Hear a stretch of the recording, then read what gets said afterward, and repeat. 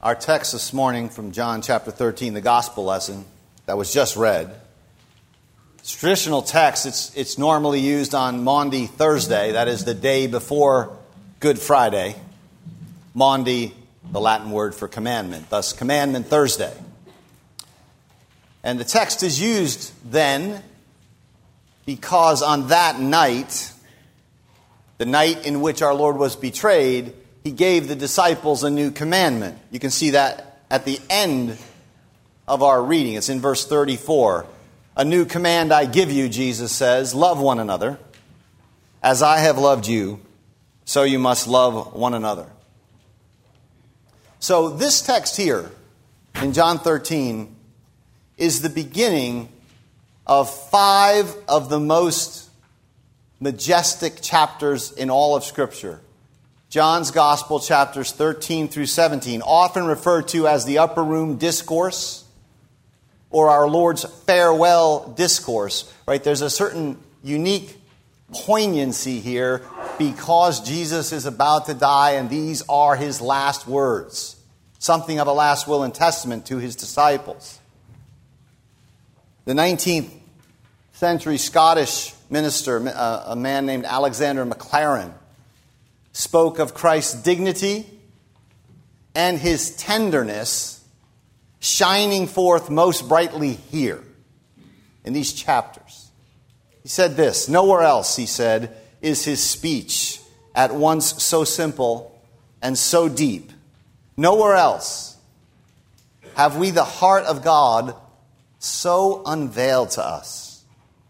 On no other page of the Bible, he says, have so many eyes filled with tears had their tears dried. The immortal words which Christ spoke in that upper chamber are His highest self-revelation in speech. It is the beginning of these words to which we turn today in John 13. So I'll make 2 simple points. They're on the back inside page of your bulletin. The foot washing and the new command. Foot washing and the new command. So first, the foot washing. Everyone knows the story. John tells us that Jesus' hour. Now, we looked at this last week. This means the hour of the cross. The hour of His passion, the hour which has been deferred until now. His hour has come. And we're told in verse 1, it's time for Him to leave this world and go to the Father. Jesus loved His own. He loves all people, but this chapter is focused on His love for His disciples. He loved His own, and He loved them, the text says, absolutely, or to the end, or in some translations, to the uttermost. And as He goes about these discourses, I'm sure you've noticed this if you've read through this part of John's Gospel. There is about our Lord here, set against the impending darkness and the violence and the chaos, something of an otherworldly radiance. You look at verse 3, it says, Jesus knew that the Father had put all things under His power. This is the source of what has been called Christ's sovereign serenity in the eye of the storm. He doesn't have a detached kind of indifference, but He has a deep kind of serenity in the valley of the shadow of death. And the text says that He knew that He had come from God and that He was going to God. This is the deeper root right here of Jesus' otherworldly radiance. He knew that He had come from God and that He was returning to God. He knew His origin and He knew His destiny. And those things are crucial in living an authentic, robust, human life. They account in that simple phrase. He knew He came from God. He knew He was going to God. That accounts for Jesus' serenity, His stability, His undeflected focus. If there is no, and it accounts, by the way, the absence of it, accounts for a lot of modern rootlessness. If there is no divine origin, then there is no human dignity. If there is no divine return, no divine destiny, then there is no human meaning. And so Jesus, the icon or the image of what the human person should be, knew he came from God, knew he was returning to God. Descent from God and ascent to God. Exit from God, return to God. That's the movement of Holy Scripture. You can get the whole story of the Bible in 6 words. Descent from God, return to God. That's the movement of Jesus' own life. He descends for us that we might ascend with him to the Father. Sometimes it's easy to get lost in the weeds and the complexities and the diversity of the Bible and not pull back and see the big picture. Jesus knew the big picture profoundly. Of this origin, this destiny, of all things being placed under him by the Father, he's supremely confident. He knows, the text says, these things. And it is this rooted otherworldliness that underwrites Jesus' engagement in this world. So, the text tells us, while the meal was in progress, he arises. Just as he arose from the right hand of the Father at the incarnation, he who was rich beyond all splendor, he arises. And John is using theologically charged language. This is sort of the genius of John's gospel. As McLaren said, it is so simple and so profound at the same time. He arises as he arose at the incarnation. He strips off, John says, his outer clothing as he laid aside or stripped himself of his heavenly glory and dignity. He girds himself, takes up and girds himself with a towel, even as he takes the form of a slave. He pours out, John says, water and washes his disciples' feet, even as he will be poured out for the cleansing of his people. And Peter, true to form, famously objects. It's unfitting. It's a reversal of protocol. This is the work for slaves. Right? We might even say Peter puts his foot in his mouth. His dirty foot in his mouth. And Jesus, in verse 8, tells him, unless I wash you, you have no part in me. It's kind of a shocking word to hear. But the point is this, and this is really the first point about foot washing. We have to let Jesus wash us. We have to let him serve us. Because we're dirty. And we get defiled. And our feet get splattered during the week. And we get dust and crud on us. Right? The windows of our soul get foggy. And he takes the form of a servant. The whole point of the incarnation is that Jesus becomes poor for you. To serve you. Right? Thou who wast rich beyond all splendor, all for love's sake becamest poor. And so, Peter's objection has a sort of gloss of piety about it, doesn't it? No, Lord, you're the Lord, I'm the servant. So let me serve you. And Jesus says, enough with that. It's arrogant and self-righteous to assume we're not in need of this service. Jesus did not traverse the infinite distance between God and man and hang lacerated on a cross naked, right, subject to Roman execution because we were in pretty good shape and didn't need desperately to be washed. We serve only because we've first been served.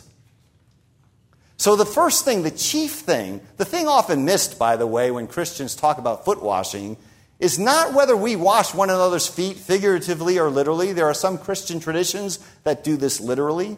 There are others that see it as a figurative command about serving one another. But the first thing is this. We must submit and let Jesus wash our feet. Because he's the Christ, the suffering servant who came to wash us and renew us. Now, of course, it's true. This is an act of service, an example for us to follow. Jesus, you can see this in verse 13, he's called teacher and Lord. He says, you've called me teacher and Lord rightly, because that's what I am. Teacher and Lord. You know, there's no diminishing of Jesus' dignity in what he did right here. He doesn't lose his status as Lord. Indeed, he puts it on bright display. Right? This is the kind of God God is. And it belongs to our dignity as creatures to imitate him. One of the many resplendent things about Christ is he doesn't stand on his dignity. He finds his dignity in giving it away. If you stand on your dignity and act as if some things are an affront to your dignity or they're beneath your dignity, that is to mangle your dignity. Jesus' dignity is assured precisely because he does not guard it as a fortress. Right? He doesn't police the boundaries of his relationships to figure out who deserves his service and who doesn't, who gave, who took, counting, tabulating, who did what to whom, and who deserves what. He puts his dignity on display by what, from Peter's point of view, looks like effacing his dignity. And so he says, if your teacher and your Lord did this, you should wash one another's feet. I've set you an example. You should do as I've done to you. I want to say two things here that have implications for our life together about this foot washing. The first one is what Jesus tells Peter in verse 7. He says to him, you don't realize now what I'm doing, but later you will understand. Even though the disciples might have some inkling, they don't yet grasp what's happening.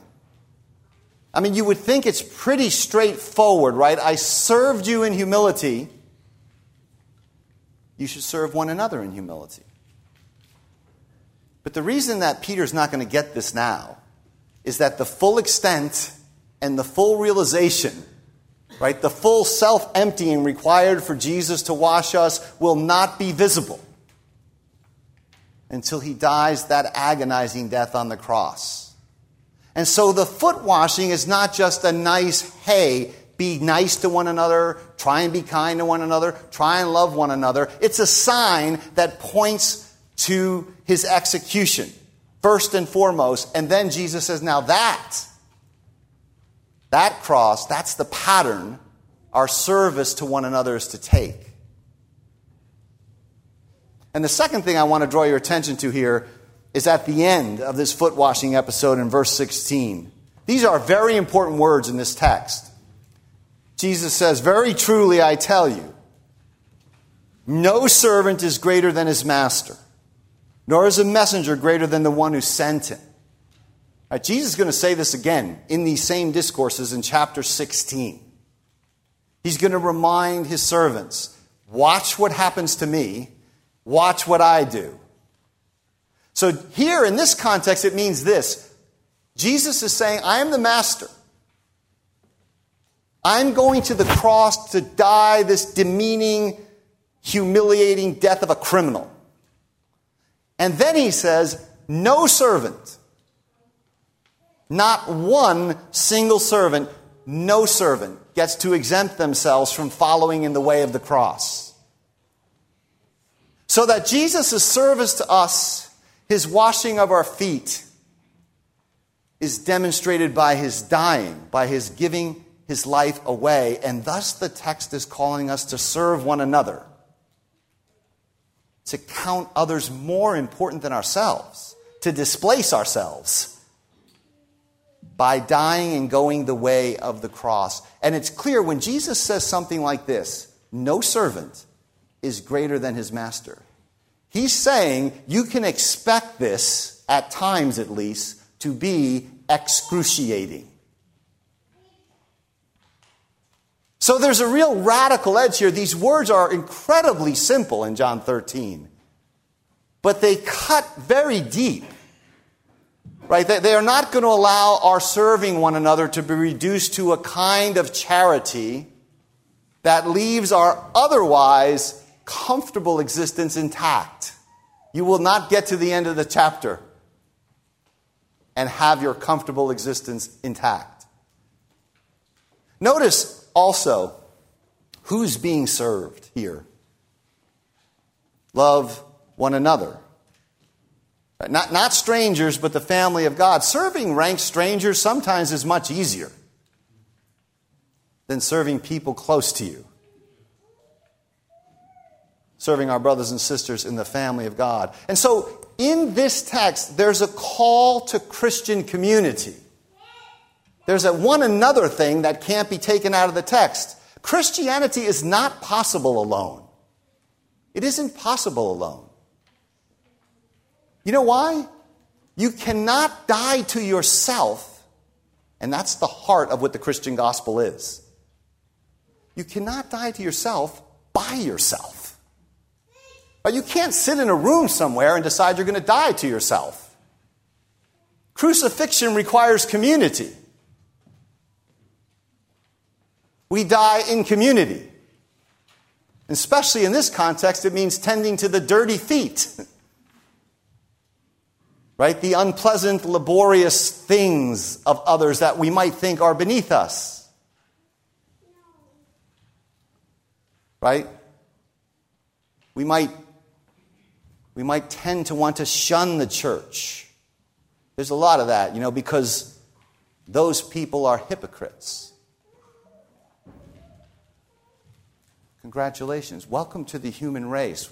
We confess that we're hypocrites every week in the liturgy at the front end of it. That's what the confession of sin is for. Yes, the church is full of hypocrites, weak people, right, with all sorts of frailties and failures. But Jesus is saying this. What do you think Jesus' disciples were? He just washed the feet of the man who was going to betray him. And we've seen these disciples are not there's a lot of ignorance. There's a lot of resistance. There's a lot of confusion. There's a lot of selfishness. Right? None of these things are beneath us. To think they are is to think that we are servants who are greater than our master. That's the tragedy of a person who's left the church because the people in the church were bad. Right? And that's nothing less than a repudiation of the cross. No servant is greater than his master. Jesus is washing the feet of cowards and betrayers. This is your calling. Right? And it will require, John Calvin has a wonderful passage on this. He says, this will require discomforts, vexations, weariness, anxiety. But, he continues, if we're persuaded that this is a burden laid upon us by God, a singular consolation will arise, Calvin says. And what is that consolation? It is this, he says, that no task will be so sordid and base, provided that you obey your calling in it, that it will not shine and be reckoned precious in the sight of God. Right? This is Mother Teresa made tending lepers in the slums of Calcutta the most radiant vocation on the face of the earth.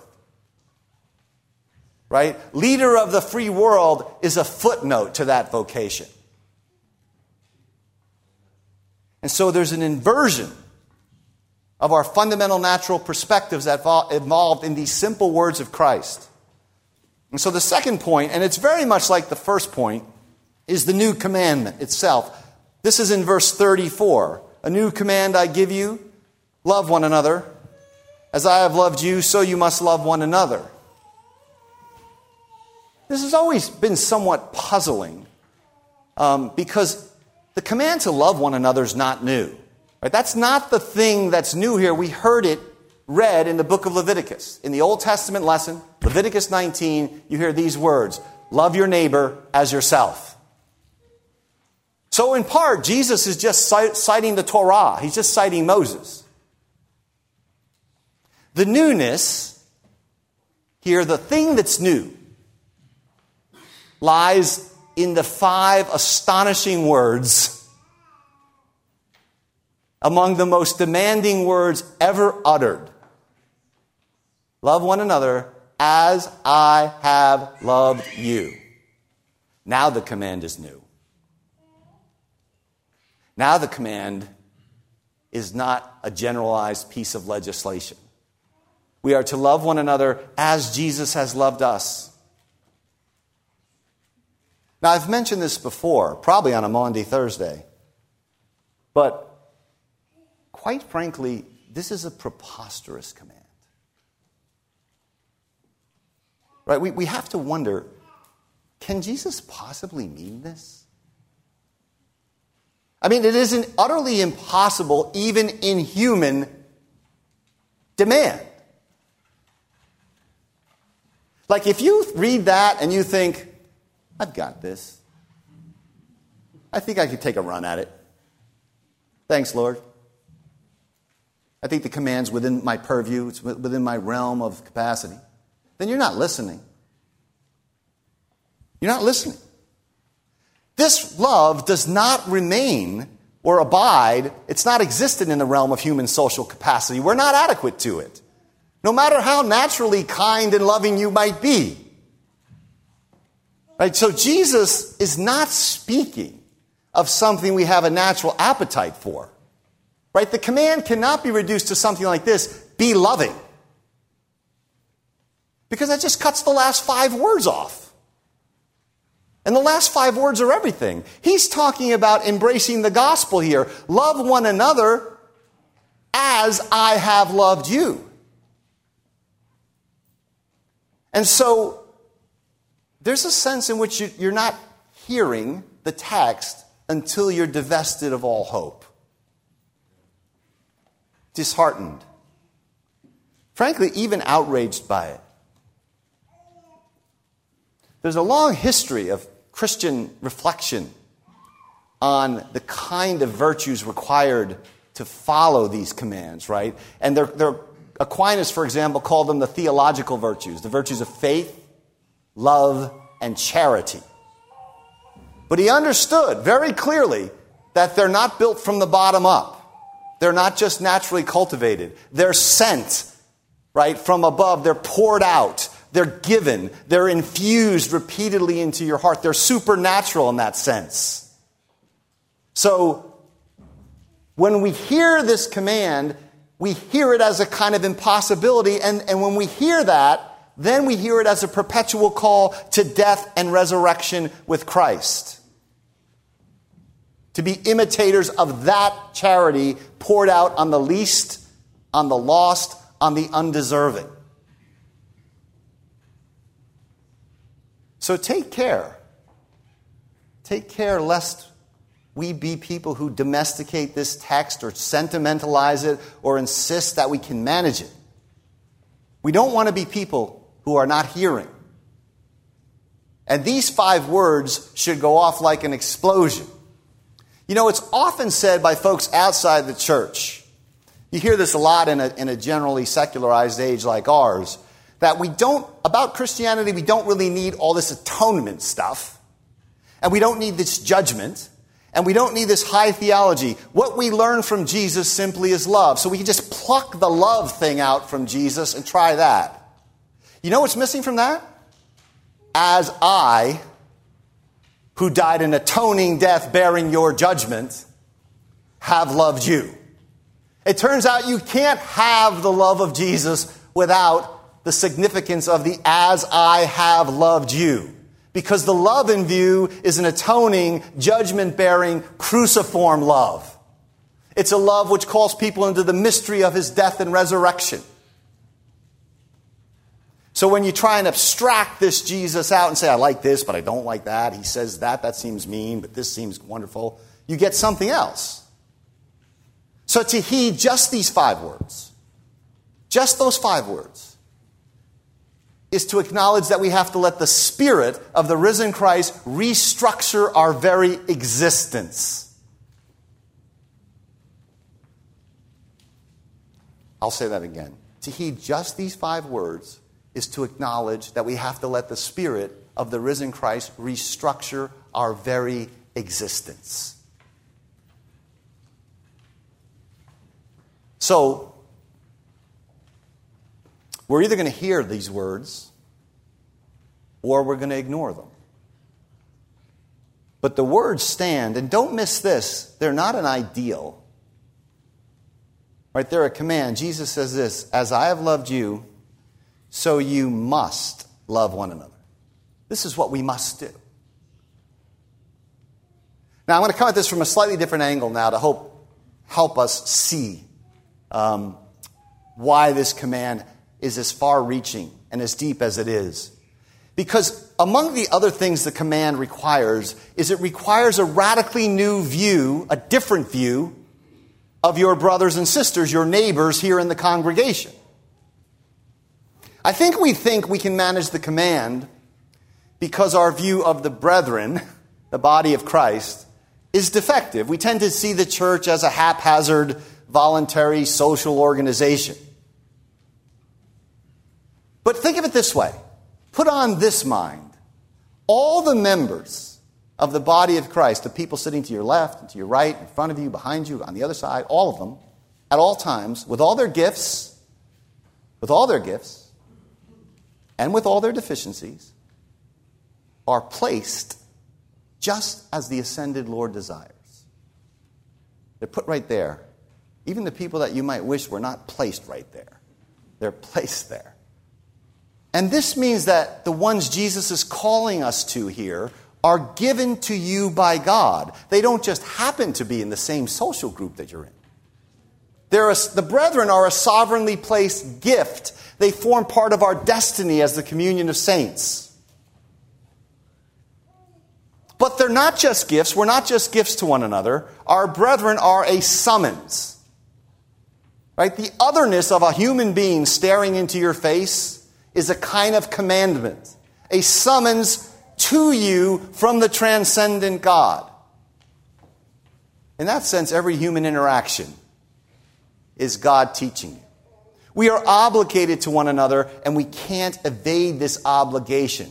God has placed our neighbor there, both as a gift and as a summons. You cannot die to yourself by yourself.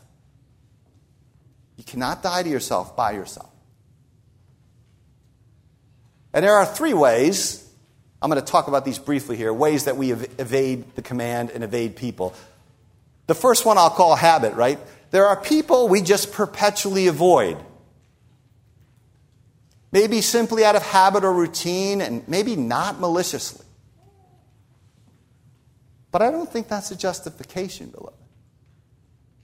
Right? We don't get to pick the subset of brethren that we're to love just as Jesus loved us. That would make a mockery of the command, and it is our natures to do that, is it not? Right? You shall love a subset of the brothers who are very like-minded to you and have much the same interests as you, even as I have loved you. That's the way the command functions in broad swaths of Christendom. But you cannot die to yourself in a circle of hand-picked friends.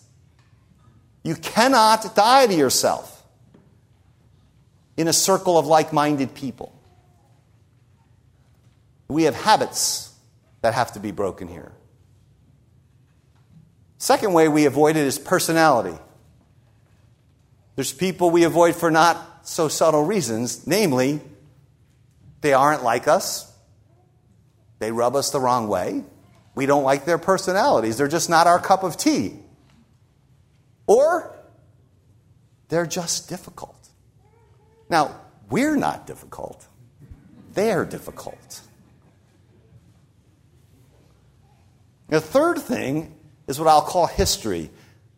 Right? There's people who may have said something or did something once. It aggravated us, and it turns out we have these long historical memories.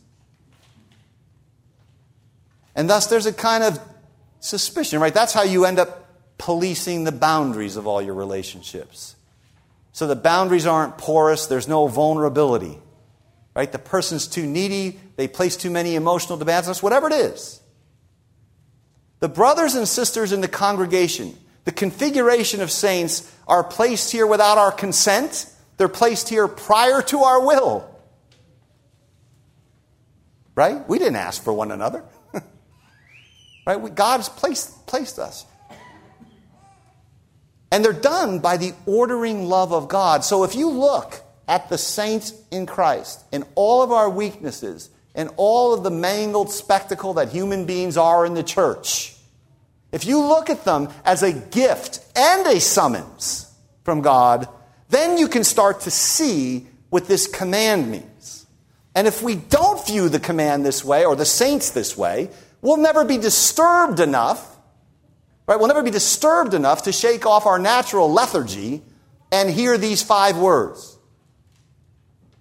So, I encourage you, start small. Get to know those people you don't know.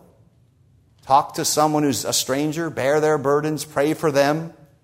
Refuse to gravitate to the same people. Cross boundaries. Right? This is how this begins. You engage in small acts of crucifying our natural instincts. Practice hospitality. Practice it with people outside your normal circle. Disrupt your routine. Jesus is nothing if not an upender of conventions. It turns out you can't wash people. You can't change them. You can't transform them by lecturing them. Every parent knows that.